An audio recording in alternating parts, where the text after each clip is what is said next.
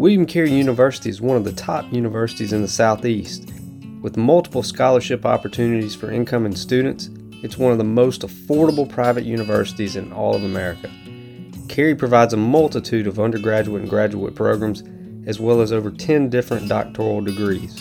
Did I mention that Carey also boasts one of the top 100 med schools in the country? And I also hear that the baseball team's pretty dang good. Check them out on all forms of social media and visit wmcarey.edu for more information. If you're looking for hats for your business, hunting club, or just whatever, go check out Chickasahey Hat Company. It's locally owned by good folks, so you don't have the hassle of dealing with big box companies. They carry multiple different brands and sizes, including the #1 selling hat, the Richardson 112. Custom embroidery is available on all hats and shirts, and to top it off, 10% of all profits go to charities for people that struggle with addiction. Like I said, good people. You can check them out on Facebook at Chickasahey Hat Company or on the web at chickasaheyhatco.com.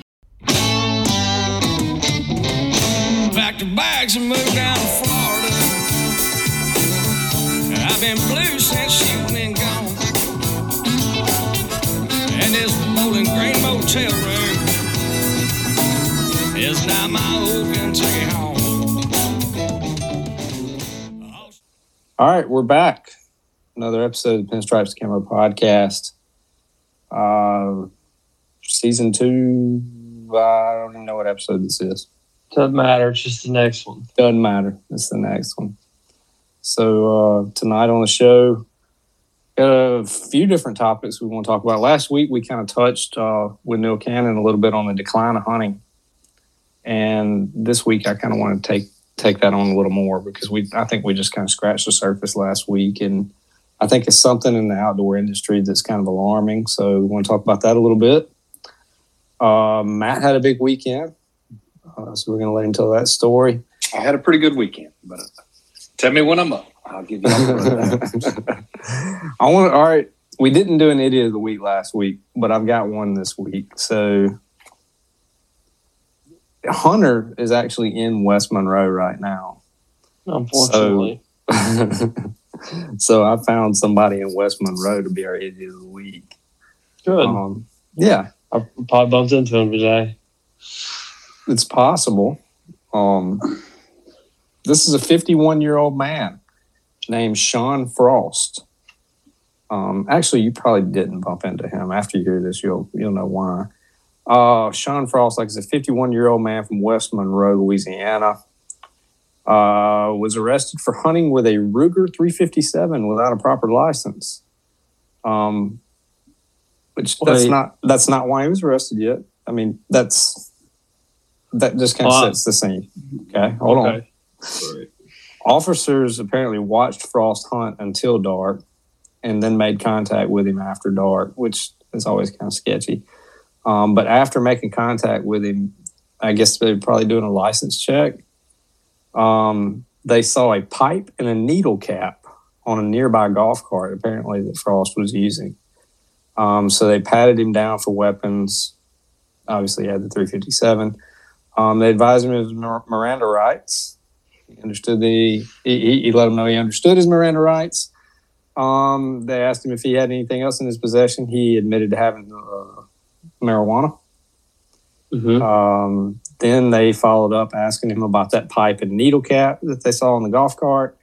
And he told them that he had more drugs in the bag on the golf cart. So he had in the bag, he had hydrocodone, Xanax, meth, and needles, pipes, and Klonopin.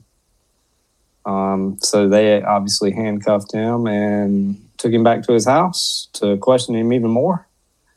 And then they laid on the hunting violations. He was also, and this is what's amazing to me, that so many of these that we do were already convicted felons, and then now they have a gun and it just tacks on more.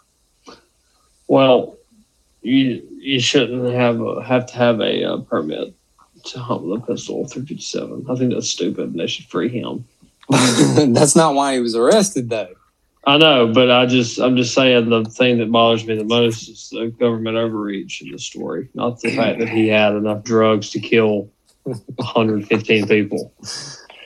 Yeah, I'm with Hunter on the pistol. I don't understand why you need a separate license for that or permit. But Is it that It way does. in Louisiana? I'm assuming Oh, it is. If that's why they I mean, yeah. probably question him, after seeing him out there. I'll say too, normally when you think about Louisiana, you think about swamps, crawfish, and some of the best offshore fishing in the world.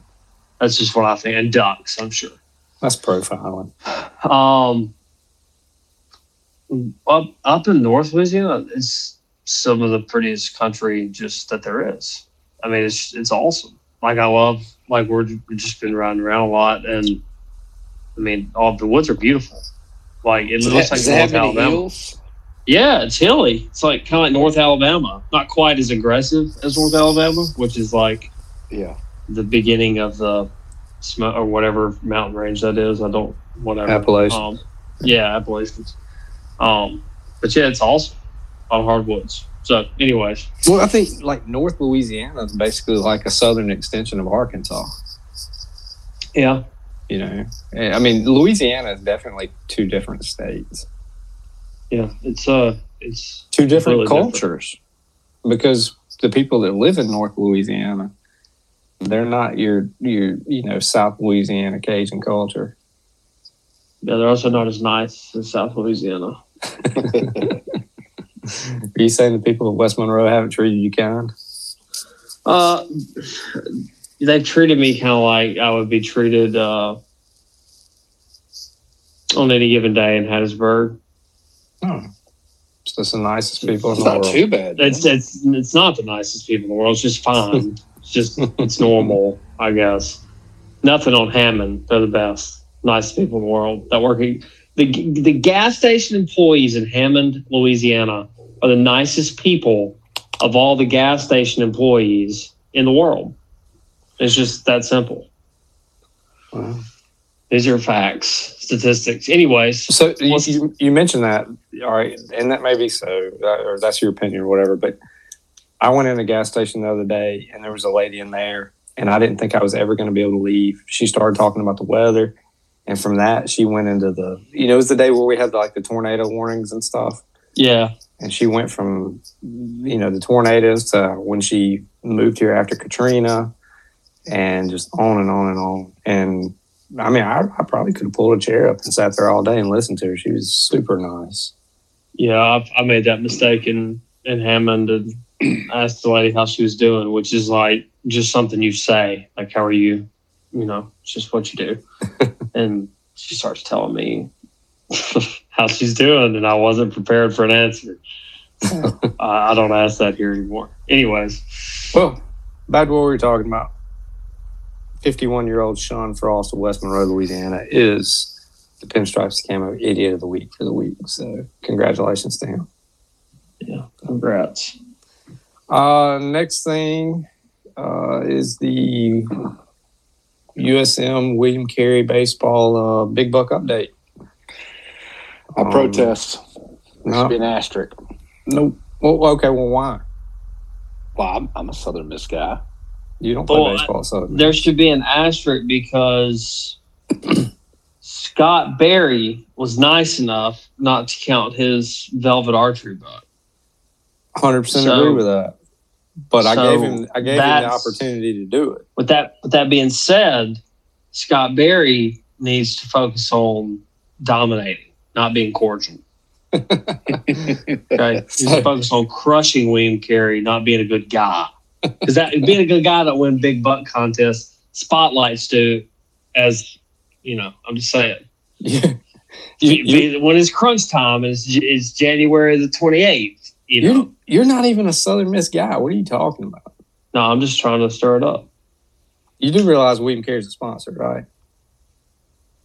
Yeah, and look, I know one person at William Carey. What's the score right now? What's the lead's got to be William Carey, right? Yes. Let's see. What's at the date of this recording is December the 5th. And so far, my math's not great, but it's like 336 and 5/8 inches for William Carey. That's total measurements. To 76 6/8 for USM. Are y'all doing just a gentleman's score? Yeah, but I feel Gentleman's like agreement? I've seen all the deer so far that were killed. They've been accurate. They've been accurately scored. Yeah, I think that it's within an inch or two for sure on each one. I think. Right now, you can carry the first deer that was killed. Bailey Hendon killed it. It was 93 7/8, and I felt like that was a pretty accurate representation of the deer. I killed our second one. It was 120 on the nose, and I probably scored it. I scored it really hard.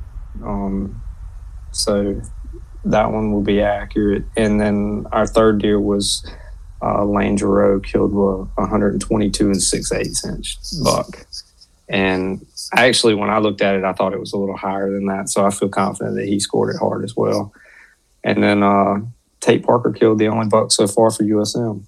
So 76 6/8. I did hear a story today. Coach Barry had apparently had exit meetings with his guys before they go home for the holidays, which is is pretty common. We all do it. And I don't know which player it is on his team that has land in Missouri, but apparently one of them has land in Missouri. It's supposed to be pretty good hunting land. And the kid came in for his exit meeting, and Coach Barry was just grilling him. He was like, "Hey, do you know what team you're on?" And the kid was like, "Yeah." And he said, "Well, what are you contributing?" And the kid was just taken back. Like, he probably thought he was fixing to get cut. And the kid looked at Coach Barry and says, "Coach, I kind of thought I had a nice fall. Like I hit well. I played well in the field." And Coach Barry said, "I'm not talking about baseball. I'm talking about the deer hunting thing. You hadn't killed a deer yet. What's your problem? Get in the woods." So, hey, y'all got to be careful with that one because he could come back with 185, 190-inch deer. Oh, I know. I mean, it's going to force me to take a trip, But, Coach Barry, he's a competitor. And anything he does, he's going to want to win. So I got a feeling in the next couple of weeks that we're going to start seeing some bucks fall because these guys are all, they're finishing up classes for the semester. They're going to go home. They're going to have more time. And then, for most of them, the rut's fixing to get started in the next couple of weeks. So I wouldn't be surprised to start seeing some deer killed. And you know what?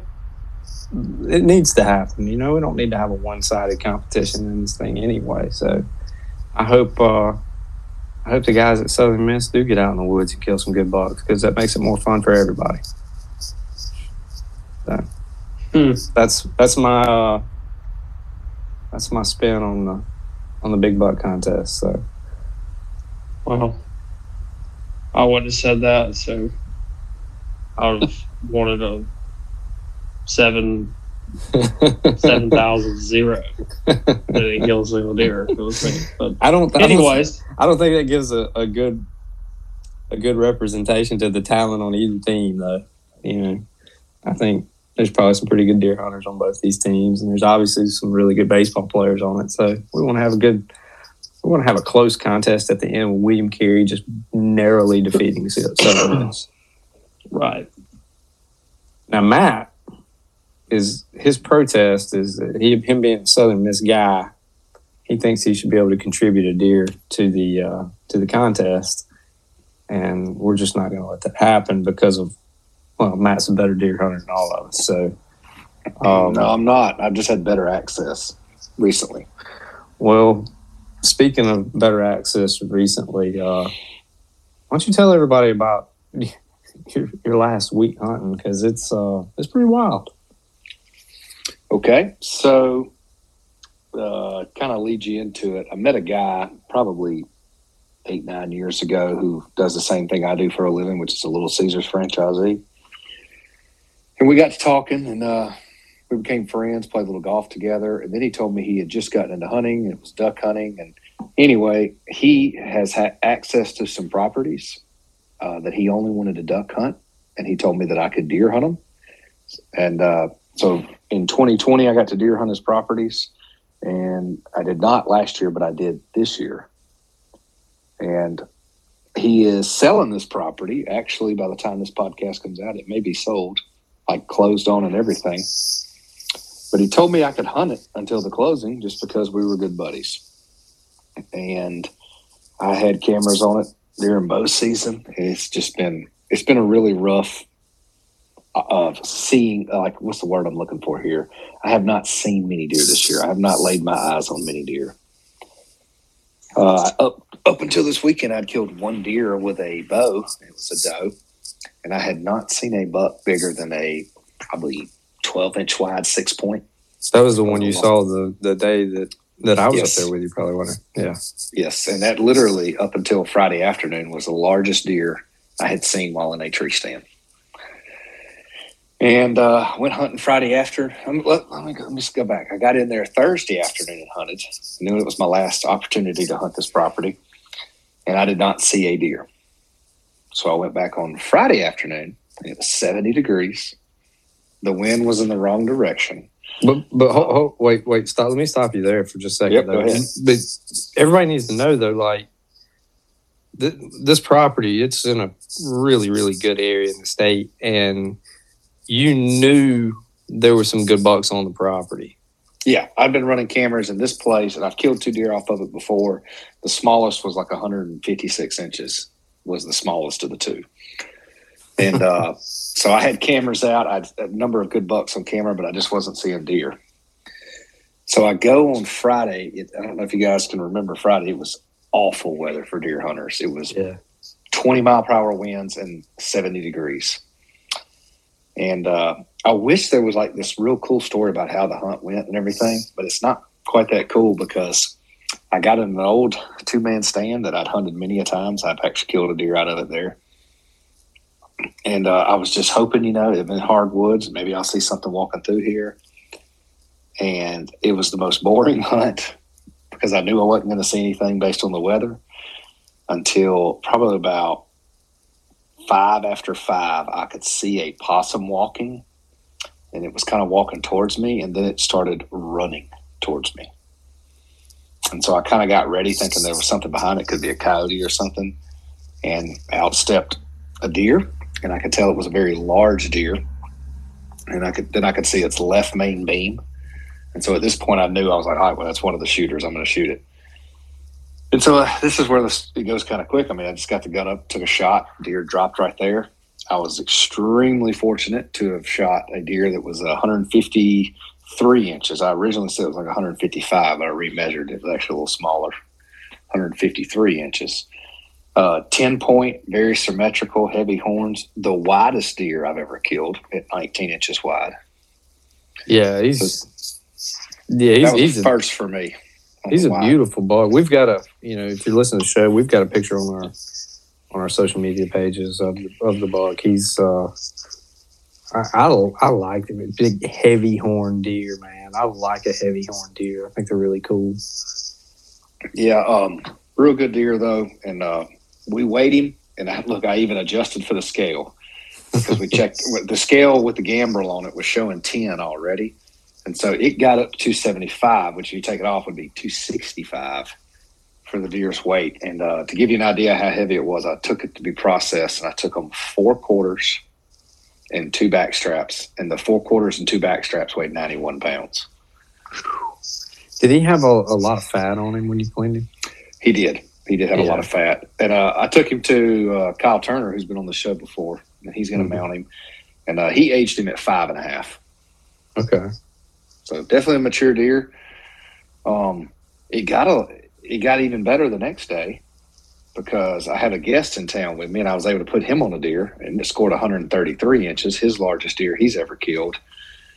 We killed a few ducks this weekend, and not a lot of ducks because it's Mississippi December and it's terrible weather. But we killed a few ducks and had a good time, and the only person we were missing was Hunter. Hunter almost made this trip with us, but he had to back out at the last moment. I did. I had a useless job interview. It was useless after you called me and told me about it. It was the most ridiculous thing I've ever sat through. I'm not going to name names for companies, but I guess. oh boy. Hey, Matt, the 133-inch deer that your friend killed. Mm-hmm. I mean, that was a big body deer too. Did you weigh him on the scale? Okay, so we did not weigh his on the scale. We both were taking some guesstimates. We were thinking in the 200, 190 range. Okay. I thought he was bigger than that. Yeah, he wasn't a small deer though, and the only reason this is actually something I don't mind admitting. I told Kyle Turner this. The only reason that deer didn't get on the scale at my camp is because he wanted to mount it. And while I did cape my deer out the night before, I told him that I don't feel comfortable caping your deer because I don't want to ruin the cape. And then, you know what I mean? And you get in that situation. And so we asked a processor right up the road, hey, do y'all cape deer? And they said, look, we will skin it, gut it, and cape it for a total of $58. And I thought that was the steal of the century. Because if you screw it, like at Turner Brothers, they'll sell you a cape, but it's $60. Yeah.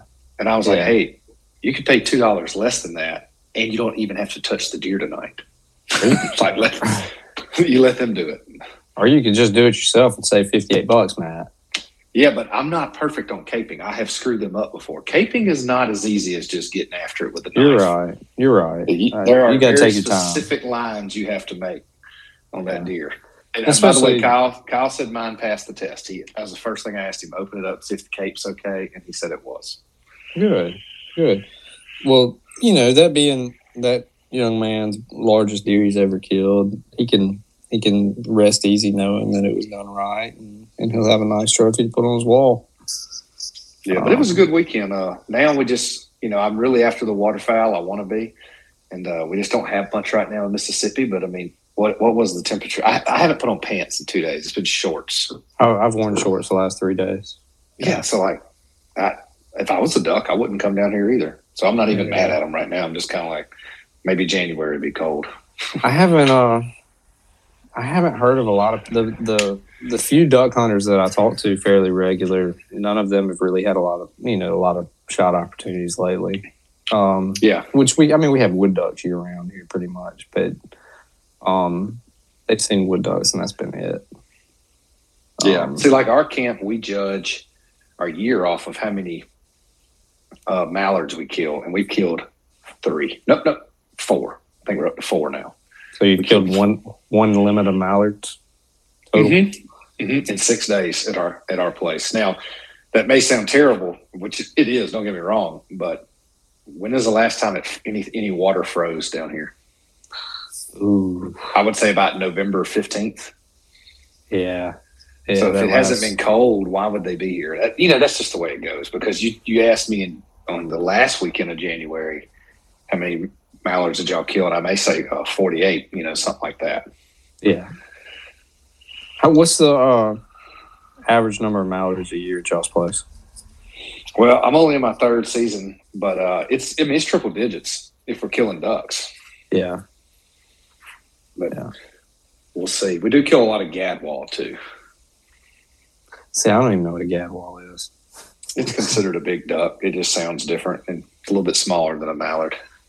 No, you guys had a fantastic weekend, Matt, and hopefully, like I said, we're gonna get some cooler weather in the next couple of weeks. It looks like, and the rut will get going down here, and maybe we'll get more birds coming down too. Because right now it's miserable weather for hunting. So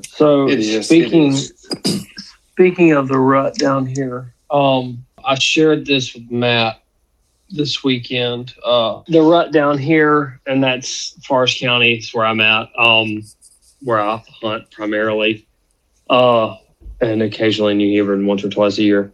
But it gives you your forecast and stuff like that, when the pre-rut will start, and that's for any area. And that app is sick. I had Onyx, and I do a little bit of public land hunting.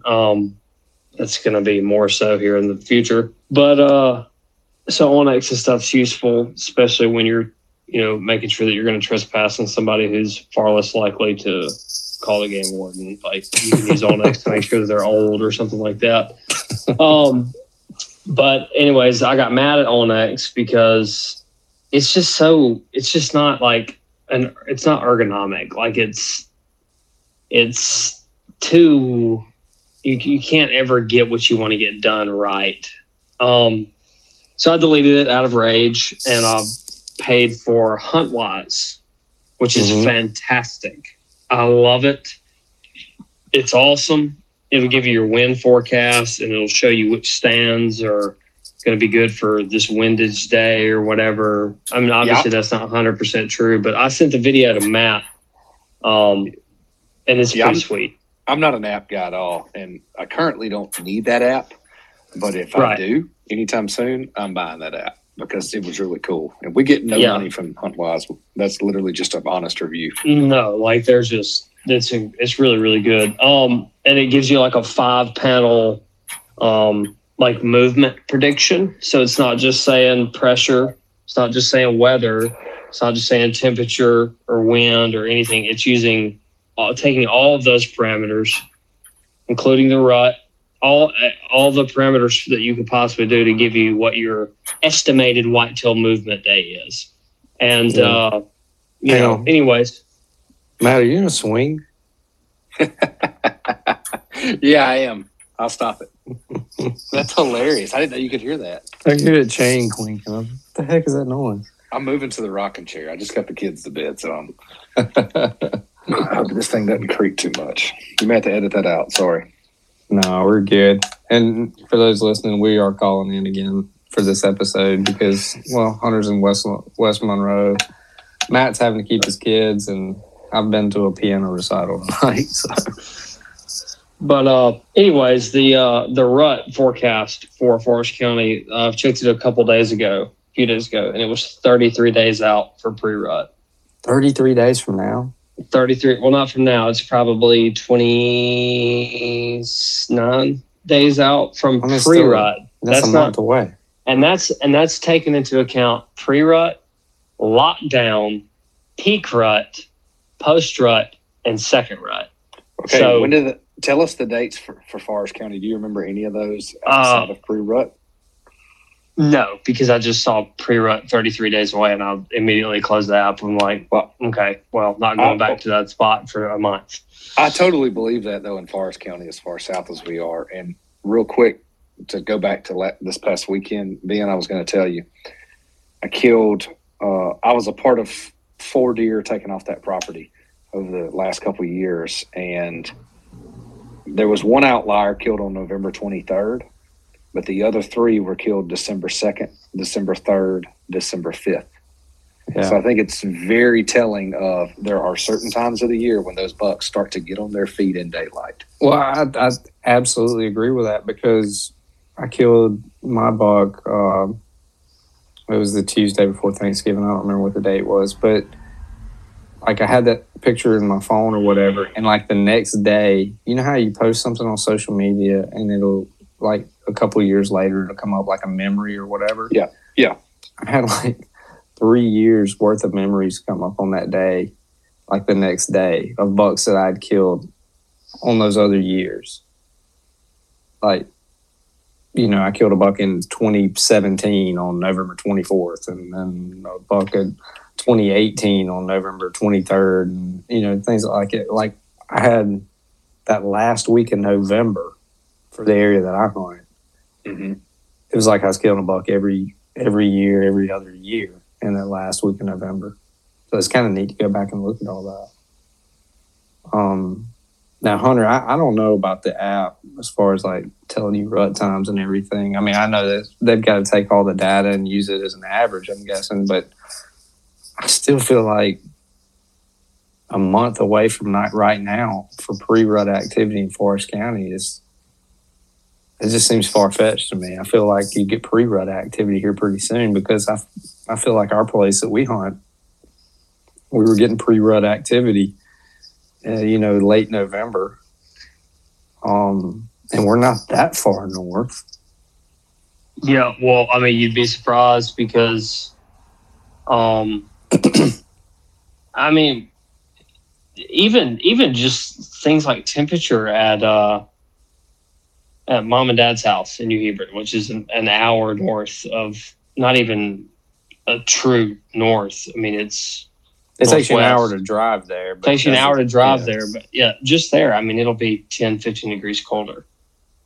Yeah. I mean, last year was the first time that I'd ever like really looked into like what they were forecasting, throughout, the entire Southeast region. They would have like the lines, and you could check it every week. And these are on whatever website you choose. They'll have it on there.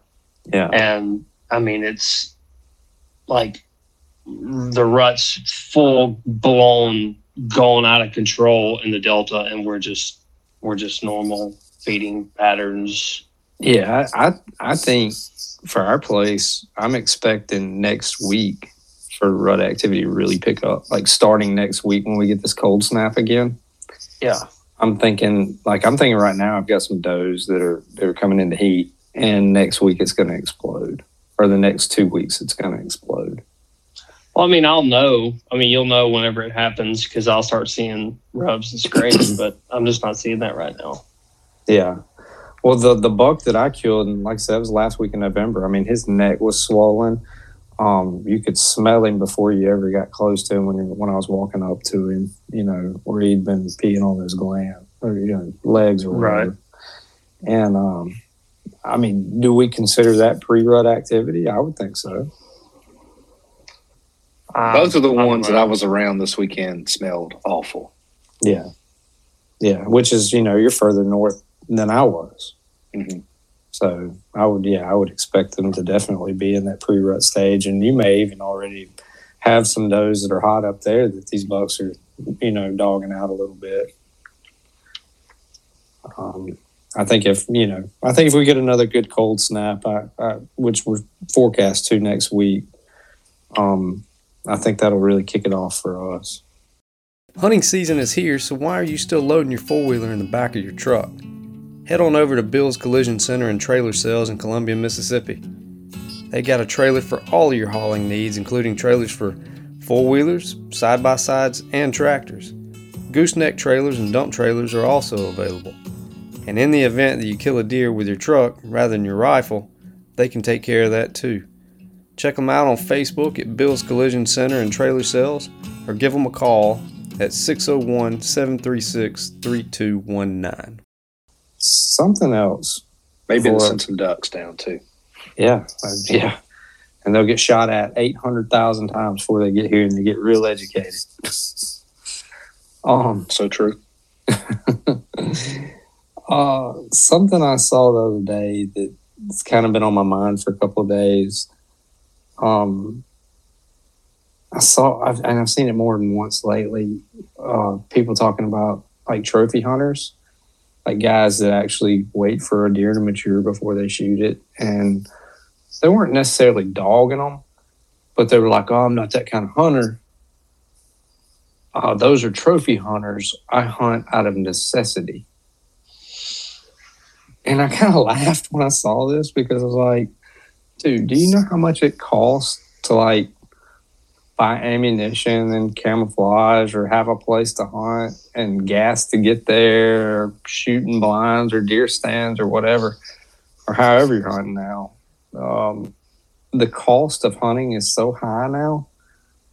I just don't see where anybody's actually hunting out of necessity. Well, I would argue about the cost thing because you could buy you a box of Remington core locks, and while they are more expensive now, you got 20 rounds. I mean, that could easily be 20 deer. You could you could hunt on public land. You don't have to pay for a spot to hunt. And things like that. Yeah. I mean, there are people who do hunt out of necessity. I'm not saying you can turn on Discovery Channel and go to some of those Alaskan shows, and you can see people who legitimately hunt out of necessity. I haven't actually heard too much negative on trophy hunters, or maybe I'm just oblivious to people saying stuff. But I mean, I have. I think they're jealous hunters. You think trophy hunters are? No, I'm thinking the people that say they hunt out of necessity and they dog trophy hunters. Oh, yeah. Look, there's nothing wrong with people on trophy hunt. They can trophy hunt. Now, I disagree with how a lot of places do trophy hunting, but I also don't know a lot about it, like some others do. So. Stop swinging, Matt. Well, I mean, isn't that the same thing as with crossbows, though? We hate them. Point. We hate crossbow people. Not the people themselves. I hope they all very happy and live great lives. But we've talked multiple times of the disdain of the crossbow. I mean, isn't that essentially the same thing? What about high fence? I mean, yeah, well, yeah, that's what I'm saying. I mean, have you ever like seen a deer killed and you're like, I know that deer was killed on a fence? Oh yeah, and then you've just been like aggravated at it? No, that's what I was going to say. You can't be though. You can't have a private lease in the Mississippi Delta and be mad at somebody who's shooting a deer in a high fence. Yeah, no. It's about access. That's how big deer are killed. Yeah, but I mean, like, have you ever? Okay, let's just put it this way: say you kill a 140-inch deer on public land. Yeah, that's something to be incredibly proud of anywhere, in any state. I don't care where you're hunting. You kill a 140-inch deer on public land, you've done something pretty special. And then you see somebody kill like a 180-inch deer in a high fence, and you're like, "Oh, that guy's not even a real hunter." You've never thought that? Well, yeah, certainly, but like I would say the same thing for somebody who has, 5,000 acres on the Mississippi River that is completely private, and the deer are not pressured. They're used to human scent and side by sides, and they're not killed or they're not being shot up all the time. I mean, that to me is the same exact thing, except they're not just. You do have to put in a little bit more effort. You might have to plant a food plot. You might have to drop a bag of corn in your feeder. But I mean, high fence. I mean, there's two reasons I don't do high fence. Number one, I don't think it's the type of hunting I want to do, and number two is I don't have nearly the amount of money to do high fence hunting. Right. Yeah. That's one thing holding me back from it. But I really don't have a problem with it. But if somebody shoots a 190-inch deer and it was high fence, I don't think it's nearly the bragging rights of, say, public land deer. Yeah, and look, I'm not saying that you've got to hunt public land, or we shouldn't even be having like this like debate about which one is more holy or not. I mean, it doesn't matter. Do whatever you want to do. Shouldn't matter. But like, you're not. I'm sorry, but what's the guy who shoots a stupid G5 dead meat? It's the most disgusting mechanical broadhead I've ever seen in my life. It's not practical whatsoever. He's got like a snort wheeze call. He's real flamboyant. Bone collector guy. Waddell? Michael Waddell, yeah. Okay. So I'm sure if people were naming, hey, who do you think the best deer hunters top 5? Michael Waddell might be in there in somebody's top 5. Yeah. He's not in mine. Right. You know what I mean? But like, it also doesn't matter. I would love to go hunt with Michael Waddell. Mike. You know what I mean? Mike. Yeah, hook me up. Hey, Hunter, what's the name of that broadhead one more time? I'm going to actually look that thing up. G5 deadbeat. All right. You're going to be disgusted. It's the stupidest broadhead I've ever seen in my life. The G5 is paying that, man, so do what you got to do. Well, shout out to G5. I'll shoot him too. I'm a sellout. No, you're not. Since you just mentioned like top 5 hunters, I'm curious to know, who do you think is the greatest hunter? Living now.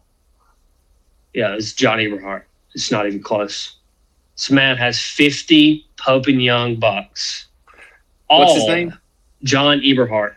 All have been taken in the state of, the majority of them were taken in the state of Michigan on public land. Yeah. That's impressive. He is the greatest whitetail hunter of all time, in my opinion. he has books and videos, and he's a big like he's just the best in every facet of it. Yeah. I mean, that's my whitetail hero, because like, and again, not because he's doing it on, not all the deer have come on public land, but he's never paid to hunt or paid for a piece of property, never owned property. It's all been knock on door permission or public land. And I mean, he's got tons of videos that you can watch, and he tells you how to do it. And then he looks to you at the camera and goes, but you won't do it. I'm gonna tell you how, but you're not going to do it. You're not going to put the time in. You're not going to get here an hour and a half before daylight. You're not going to leave a half hour after dark. You're not going to make these all day sits. You're not going to scout like I scout. You're not going to go where I go. His methodology or whatever, when he goes to a new property or a piece of public land, he says, okay, if I'm being hunted, where would I go? Where would I go where I'm not going to get killed? He's like, that's where I start looking for sign. And then he's like, too. Yeah. Then he says, now if I want to kill you, where am I going to go? I'm going to hide in your bedroom. And he's like, and to do that, I'm going to have to be there all day. You know, I can't risk you coming home and spotting me. I'm going to have to be there all freaking day. So, like, yeah, he's the guy, in my opinion. I have never. Does he shoot that G5 dead meat? Who? John Eberhart? Yeah. Dude, John Eberhart shoots a bow like a 1971 Matthews, and he doesn't take anything but 12-yard shots.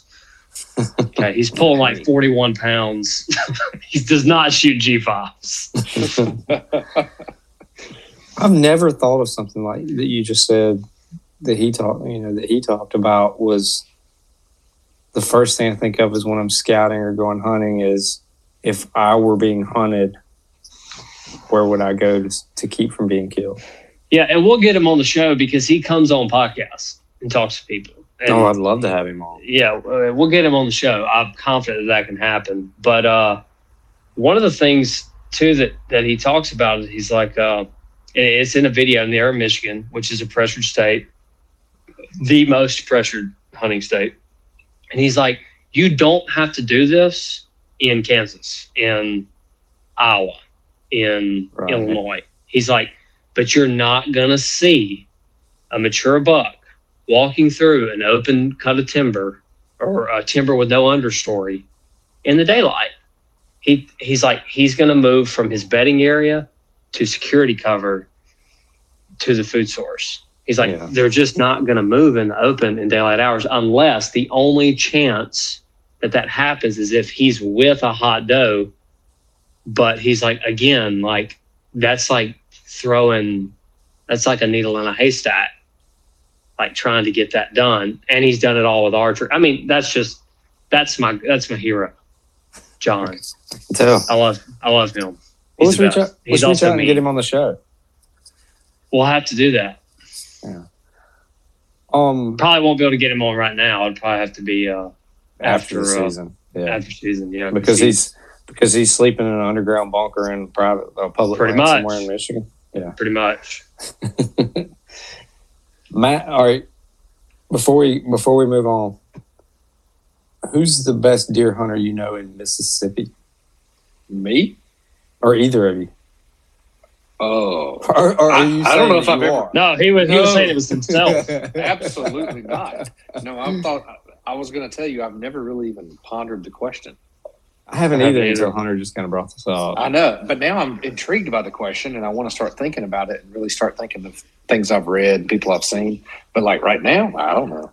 Well, and I'm not just saying this because maybe I am. I don't know. One of the best deer hunters that I've ever known in my life is Hunter's dad. And I think it was for the kind of the very reason that Hunter was just talking about a minute ago. Like, he's never owned land to hunt or bought into, really bought into any property or anything like that. He just was really good at going in the woods and scouting and finding deer. Now, he hasn't killed, just a bunch of giant bucks. I guess for this part of the state, he's killed some really nice bucks, but he's just always been able to put himself in a position to kill deer. And I've always been impressed by that. Matt, you think on that for a minute, and You can get back to us later on your answer. All right. Moving on, and I know I said we touched on this last week. There is a decline of hunting in America. I ran some numbers off last week. I think it's like in 1960, 7.7% of the United States population was, they bought hunting licenses. They were hunting. In 2020, that number dropped to like 4.6% of the United States population. Mississippi was like the 17th state overall. At 9.1% of our citizens here in Mississippi are hunters. Hunter and I kind of talked about it last week with Neil. Why is that happening? Why is the interest in hunting in America declining? Well, you think it's decline in interest, or do you think it's access maybe a little bit? Well, that was one of the things I thought about. And I've been thinking about it I've been thinking about it for like 2 weeks now. I think we have fewer people now that will let you hunt on their private land than used to. Like, you know how you go knock on a door and be like, hey, I'm a deer hunter. Can I hunt your property? I think there are fewer people that do that now than there used to be. Mm-hmm. And public land hunting, especially in a state like Mississippi, like you can't go to DeSoto National Forest on Saturday and feel real comfortable during rifle season deer hunting. It scares the crap out of me thinking about hunting in DeSoto National Forest during rifle season. Really? Yeah, I'm petrified of it. There's too many non-safe people. You got to wear orange, man. I don't think it matters. Yeah, if I've got orange on, I usually feel fairly safe. Yeah, but I take mine off when I'm in the tree. Oh yeah, I pay way too much money for that Sitka to not let it be. I'm just saying. That's funny. Does Sitka not make an orange vest? Oh no, they wouldn't belittle themselves that much. I guarantee you they make something with orange in it. No, they do. They make like jackets and stuff that are orange. How many of you guys have ever bought the orange vest at the gas station right by the land you hunt because you forgot it? It's like $7.99. Literally every time I go to Panther Swamp, I'm in a mad dash to find an orange vest somewhere. It's hilarious. I haven't had to do that for a long time because I keep one in my pack now. I keep it in my pack even during archery season. In case if I kill a deer or something, I'll walk out with it. I've probably owned 55 orange vests in my life. Absolutely. And I do not. I don't wear one when I hunt private. I know you're probably supposed to. Yeah. Yes, you were supposed to wear one. Yeah, I do not wear one at all when I hunt private land. I wear mine going in and out because I don't want one of the neighbors to shoot me or something, I take it off when I get in the stand. I don't wear it going out though at dark. Because you got a light? Yep. But sometimes I walk out without a light. Oh yeah. Well then you better have it on. Which I guess if you get shot walking out, if you're walking out of the woods without a light after dark, your orange vest is probably not going to help you much anyway. Back to the decline in hunting. Right. Some things I think could probably be part of it, but I don't know is, there's millions of acres of land that is landlocked or gridlocked by private land. And I want to say it's kind of like the upper Midwest, or maybe it's more the western side I know what you're talking about. There was a big thing about that, about corner crossing. There was a big court case about it. Yeah. So, that's just a couple states. That's not every state, but I think it's something, well, as a private landowner, I'm guilty of, even though I own a small amount, is the privatization of hunting. People found that they could buy up land and kind of, just have a lot of it to themselves. Yeah. Do you think that, I know we mentioned this earlier on the show, the cost of hunting is a deterrent for some people as well? See, I'm just not. Well, you're not going to. You wear Sitka gear. No. That's not what I'm talking about. I'm talking about I'm just not buying the cost of hunting being something that would be not the cost of hunting itself, inflation maybe, but like milk being more expensive, maybe, I don't know, but you can go buy Realtree at Walmart, you can hunt in a flannel. So everybody's got a gun, you don't have to have Sika or shoot the best bow in the world. What it could be is there's a number of people that if they say, if I'm going to hunt, I want to hunt like they see on TV. Right. And they don't even think about the public side of it, and they just, that's too much money. I'm not going to spend that much. So do you think television could be leading to the downfall of hunting? Oh, no, I don't think so. It would also because an unrealistic idea about it. I would like to see statistics in the South, and I would like to see these same statistics in the Midwest and North.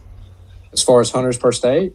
Well, as far as the decline of hunters per region, because think about that too, is like it's just different. Like, we have a lot of public land, and there's a lot of public land everywhere, but like we have a lot of public land, and deer is our only, that's it. That's what mostly people are going to go do. They're going to, there's a few squirrel hunters, a lot of duck hunters, and deer hunters. It's your most popular game. Yeah, it's the most popular game. I'm just wondering if it's different in different regions. Well, I can tell you, just looking at the list, is that Washington would have some of the highest decline. Probably. I don't know what the numbers used to be in Washington. I can tell you what they are now. Only 2.3% of Washington citizens are hunters. Yeah, let's take a look at Washington State's politics too. Right. They've got some stiff regulations up there for hunters for sure. And Oregon's kind of the same way. Now, Oregon does have more hunters. 7.8% of the population in Oregon are hunters. And those are both incredible states, especially Oregon, because you can shoot blacktail, and they've got freaking rainforest elk coming, which is super cool. Yeah, one of the things that was kind of shocking to me was the outdoor resources and different varieties of wild game species to hunt in the state of California. California's incredible. Yeah, it's excellent. It's actually, the Pacific Flyway is some of the best waterfowl hunting in the world. Take a stab at how many people you think the percentage of hunters there are in California. Oh, I would say less than 1. Yeah. Really? It's 0.7. Yeah. I mean, you're talking about California, Rhode Island, New Jersey, Massachusetts, Florida, Connecticut, Hawaii are all under 1%. You know what the common denominator in all of those is? The stiffest hunting regulations in the U.S. are in all of those states. And also, I don't know what you're hunting in Hawaii, except like goats and the one island that has axis deer. Yeah. Yeah, I mean, I think there's just fewer opportunities in Hawaii. Yeah, throw Hawaii out and then take the rest of them, and those are the absolute stiffest regulations. I mean, You've watched that show, those freaking narcs running around on Northwoods Law. Hate that show. So tell me, what do you think the state with the highest percentage is? I think it's Pennsylvania. Oh, no, not the decline. Percentage of hunters? Yes, it's Michigan. I would guess Michigan. I would guess Kentucky or Pennsylvania. I'm going Michigan. South Dakota. Oh, okay. Well, that's just because there's 400 people there. There's 24.2% of residents of South Dakota are hunters. The second state's Wyoming, 23.4. Montana's up there too. Montana's 20.8. Those are the only 3 states that are above 20%. And then, Matt, you mentioned Kentucky. Is that what you said? Or Missouri? Yeah. I said Kentucky and Pennsylvania. Kentucky's on down the list. Let's see. Pennsylvania was, I got it right here. Hang on. Pennsylvania 7.4. Yeah. They're like, that's as good as us, isn't it? No, we were 9.1. Okay. Pennsylvania and Kentucky are right there together. Pennsylvania is 7.4, Kentucky 7.2. I thought Missouri would have been a little higher on the list than it is. And you mentioned Michigan. Michigan is 6.4 now, by the way. Oh, where's it at? Where's it show me? Here it is, 7.7. So Missouri, Pennsylvania, and Kentucky are all right there together. And they're below Oregon. Wow. I was kind of shocked. And I think Missouri draws a lot of out-of-state Oh, yeah. hunters, and Kentucky does as well. That's where you go if you're in Mississippi and want to hunt public land. And it Go to used to Missouri. be Illinois for forever. And then now, all of my friends that go out of state now to hunt, public, especially public land hunters, go to Missouri. So I talk about restrictive policies and stuff. I've been to Illinois and hunted, Yes. and it's outrageously expensive. I don't want to go back because I want to say the license for you, you have to have a license and a possession permit or something. And Yeah. it's like $600 a hunter. Well, the thing about Illinois as well, if I'm not mistaken, is I need to their Google this to make sure, but their gun laws are so strict. Ben Tharp, who we had one of the first ever episodes that we ever did this show, Ben was on the show. Ben went hunting in Illinois one time. He was bow hunting, public land. And when he got out to his truck after his hunt, there was a game warden there, and the game warden was, checking him and stuff. And he checked his truck, and Ben had a pistol in his center console. And this guy was ready to take him to jail for having a pistol in his truck. So, Wow. as an out-of-state person with a gun in Illinois, it's crazy the gun laws they have. And speaking of Illinois, Neil was talking about last week how deer season up there, when they have their shotgun season, it's like a holiday for that week. Mhm. Schools will let out. Eric Evers, our pitching coach at William Carey, he grew up in Southern Illinois, and he said he didn't have school when it was shotgun season. And he grew up in a small Southern Illinois town, Steelville, Illinois. And so you would think the state of Illinois is deer hunting crazy. Only 2.3% of residents in Illinois are hunters. cities skew that. Yeah, number pretty Chicago. bad. Yeah, you got Chicago, you got Springfield. But I mean, guys, not I Springfield. just looked it up. Archery deer permit and license for a non-resident in Illinois is $487.11. That's for a non-resident. That's for a non-resident. Yeah. Okay, all right. Now this kind of feeds back into what we're talking about, the decline of hunting and the cost of it. Now that's a non-resident fee. Do you think some of these states have just astronomically high fees for residents as well? That is also possibly a deterrent to hunt. No, I don't. I mean, well, maybe they do, but not in my experience. I think Mississippi has theirs a little too cheap. They should probably be raising more money with theirs. So that's Well, just we my have- opinion. I think, you know what? I think the first episode you ever did with us, Matt, when you and Dane came on the show, that's what we talked about the cost to hunt in our state and the surrounding states. It was all pretty close. Tennessee was higher. But I didn't think that we were charging our non-residents enough money to hunt in Mississippi. I know it's cheaper in Illinois for sure. Cheaper in Illinois to hunt than it is in Mississippi? No, ours non-resident licenses are cheaper than those of Illinois. Oh, it's far cheaper. It's way cheaper. Yeah.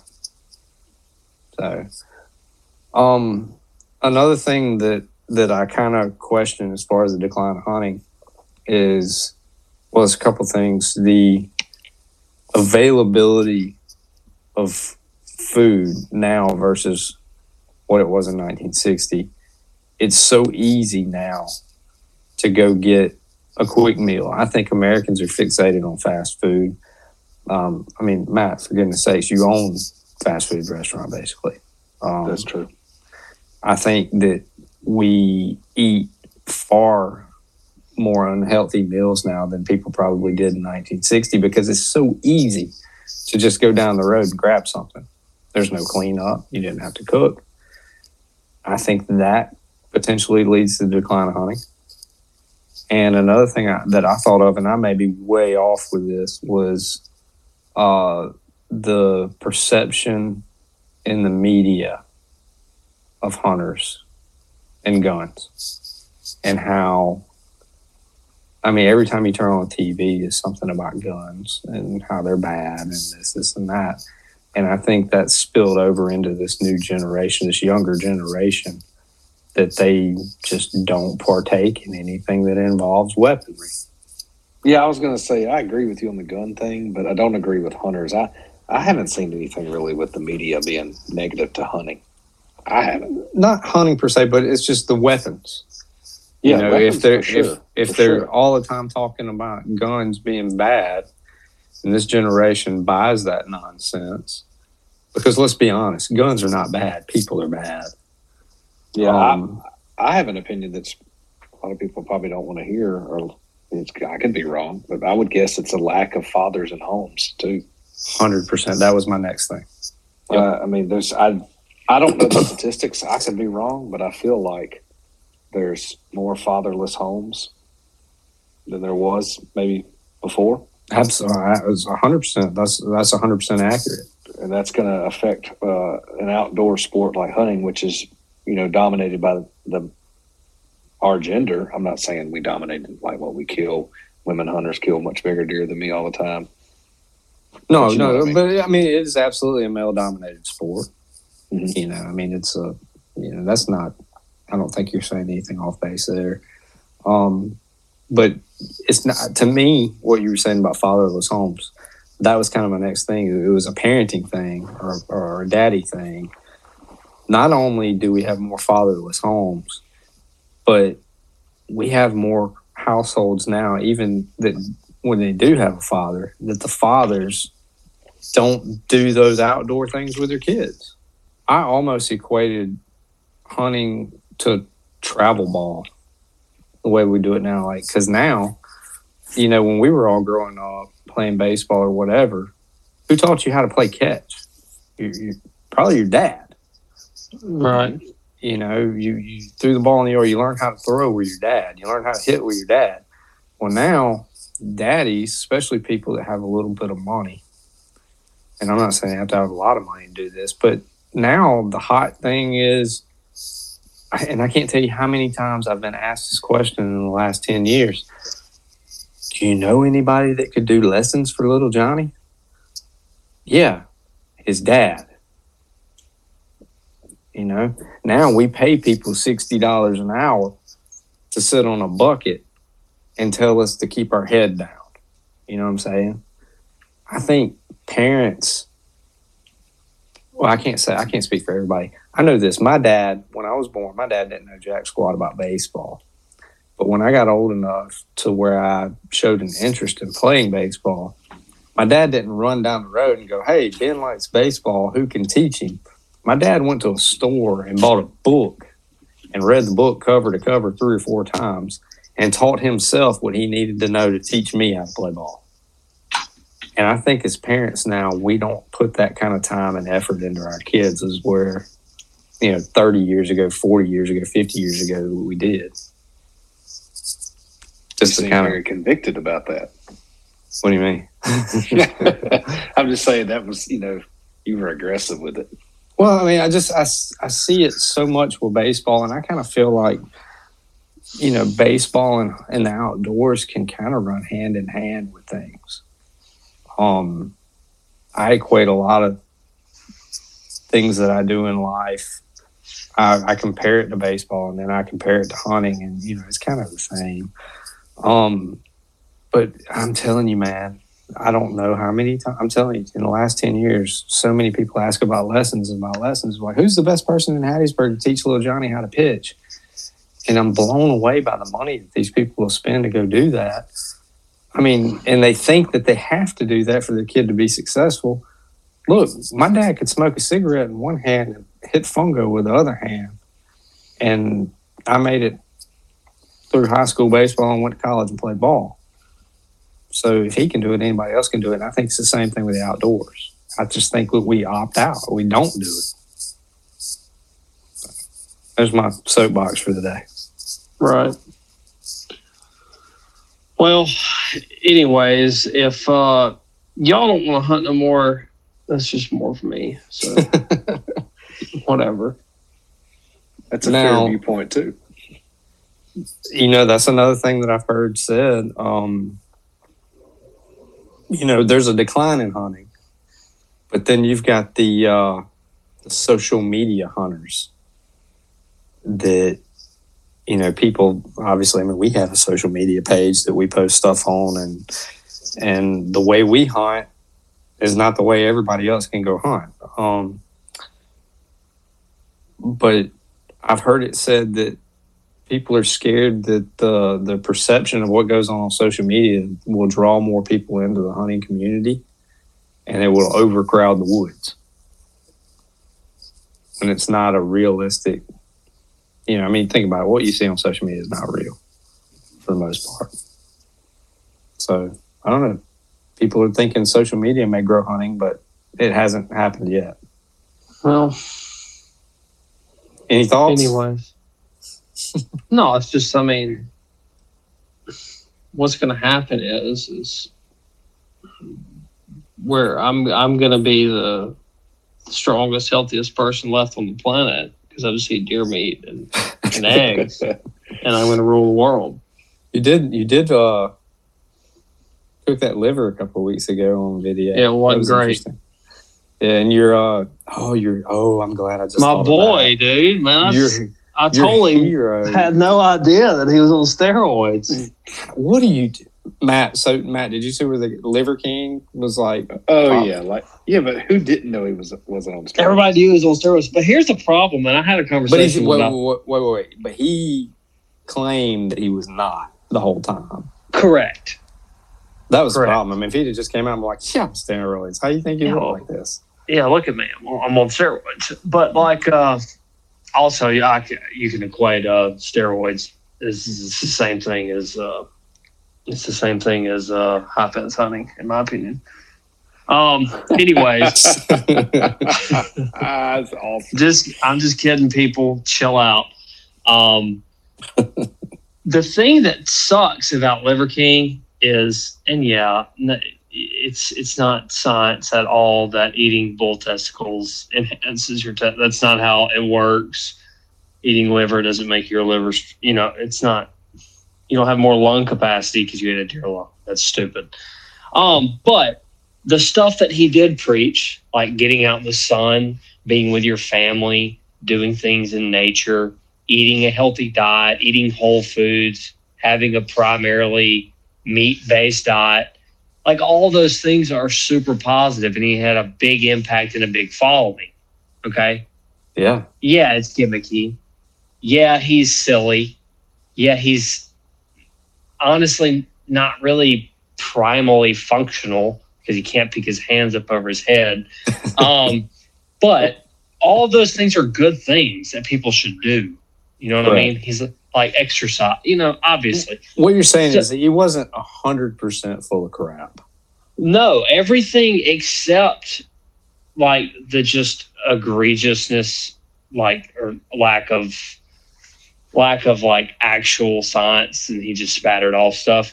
All the other stuff was true, and I agree with. Right. But now he's the dude who got exposed for doing $12,000 worth of Winstraw a month. That's right. And I'm like, just lead with it from the beginning. Like, I take anabolic steroids because I want to look like this. But here are these 9 ancestral tenets that you should follow to have a better life. But if he'd have came out right out of the gate and said that he took anabolic steroids, nobody would have listened to anything. He would have killed his witness completely. Nobody else would have listened to anything else he had to say. Maybe so. But all you have to do is go to the gym for 6 months, and you will understand that you are going to need to take some steroids to pull that off. Sure. Yeah. You know what I mean? I mean, yeah, there's like there's that one 15-year-old out of 5 million who's like 6'4", 225 at the age of 15. That's just the one guy. You know what I mean? Yeah. You're not doing that. Everybody. I mean, and what blows my mind, and now you've got me going, is these just random dudes who were 30, maybe they're recently divorced, I don't know, who are on all kind of gear at the local Crunch Fitness. Like, look, my guy. Why? You know what? We could do an entire episode on steroids because being a baseball guy, obviously, like steroids have been a big part of the game, especially through the 80s Yeah, and baseball 90s. is way better with steroids. Oh, 100%. I'm not even going to deny it. Baseball was so much more fun during the steroid era. But like, I don't know. I can't go there tonight. I'll have to. We'd be here all night if I did that. So, but yeah, I'm not going there. I'll save it for another. I'll save it for But another episode. Liver King, who's a friend of the show, because I sent him a picture of some deer liver, and I'm not going to say on air what he said back to that, but it was funny. He is a fan of the show. He's a fan of the show. He doesn't know who we are, and it was probably a social media person responding to us anyways, but he did respond to our message. We appreciate Liver King for that, and we stand by you, Brian Johnson. I didn't even know it was his real name. Yeah, I know that because he said that he ate Brian Johnson and became the Liver King. So we stand with you, Brian, in these times of hardship. You didn't mean to lie about taking $12,000 worth of anabolic steroids. That was an accident. So. Well, I before gotta we ask, go, what's the life expectancy after taking $12,000 of the steroids in 1 month? Oh, well, I mean, he's probably got some. Well, he probably doesn't have liver damage because he's probably injecting it. But I mean, Heart damage, probably.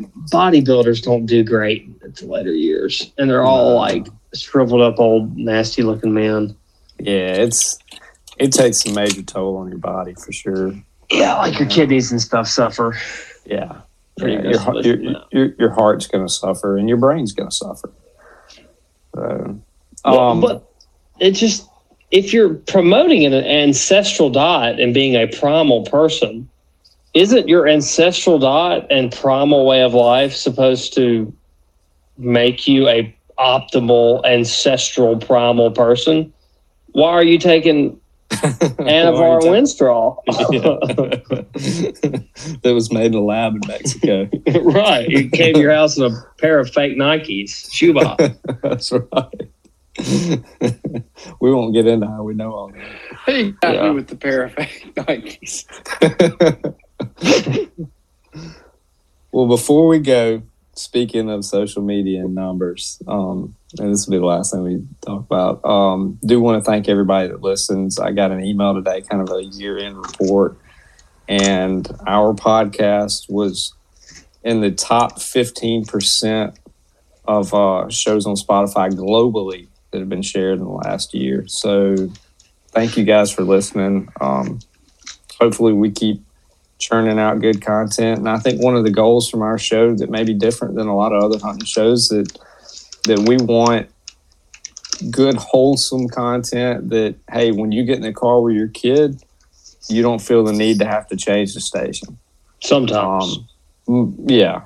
Unless, I mean, as long as we're not talking about Ole Miss baseball with Hunter, the show is clean. well, if they wouldn't get swept by the University of Alabama, then the shows would all be clean. But that's been our goal the whole time, to put out good wholesome content that anybody in the family can listen to. And we're very grateful for those of you that have listened and shared it and kind of been a part of this journey. And we hope to keep bringing more. So you guys got anything else tonight? I do I not. think that'll do it. All right. Well, until next time, make sure you check us out on social media. I can't go away without mentioning this. Hats are for sale. The new hats came out. They're on the website. You can go to pinstripestocamo.com. They're there. We're trying to buy a helicopter. We're trying to buy some new equipment and pay for some really cool hunting trips to have more content. So go buy a hat. Yeah, and look, we're not going to lie to you. None of this money is going to be donated to the Children's Hospital. We're going to spend it all on hunting stuff. So. For now, if we ever get to making a lot of money, we'll Yeah, if we make help to make a $15 Wish million, Foundation. we'll give $100K to make a Wish Foundation. All right. If our government wouldn't tax us, we'd give it all to them. But that'll be the next episode. Taxes, taxation, and theft. Yeah. All right, guys. Well, thanks again for listening, and we'll tune in with you guys next time. While you're scrolling through social media, go check us out on Facebook, Instagram, and TikTok. Also, visit our website, pinstripes2camo.com, to read weekly blogs and purchase Pinstripes to Camo merchandise.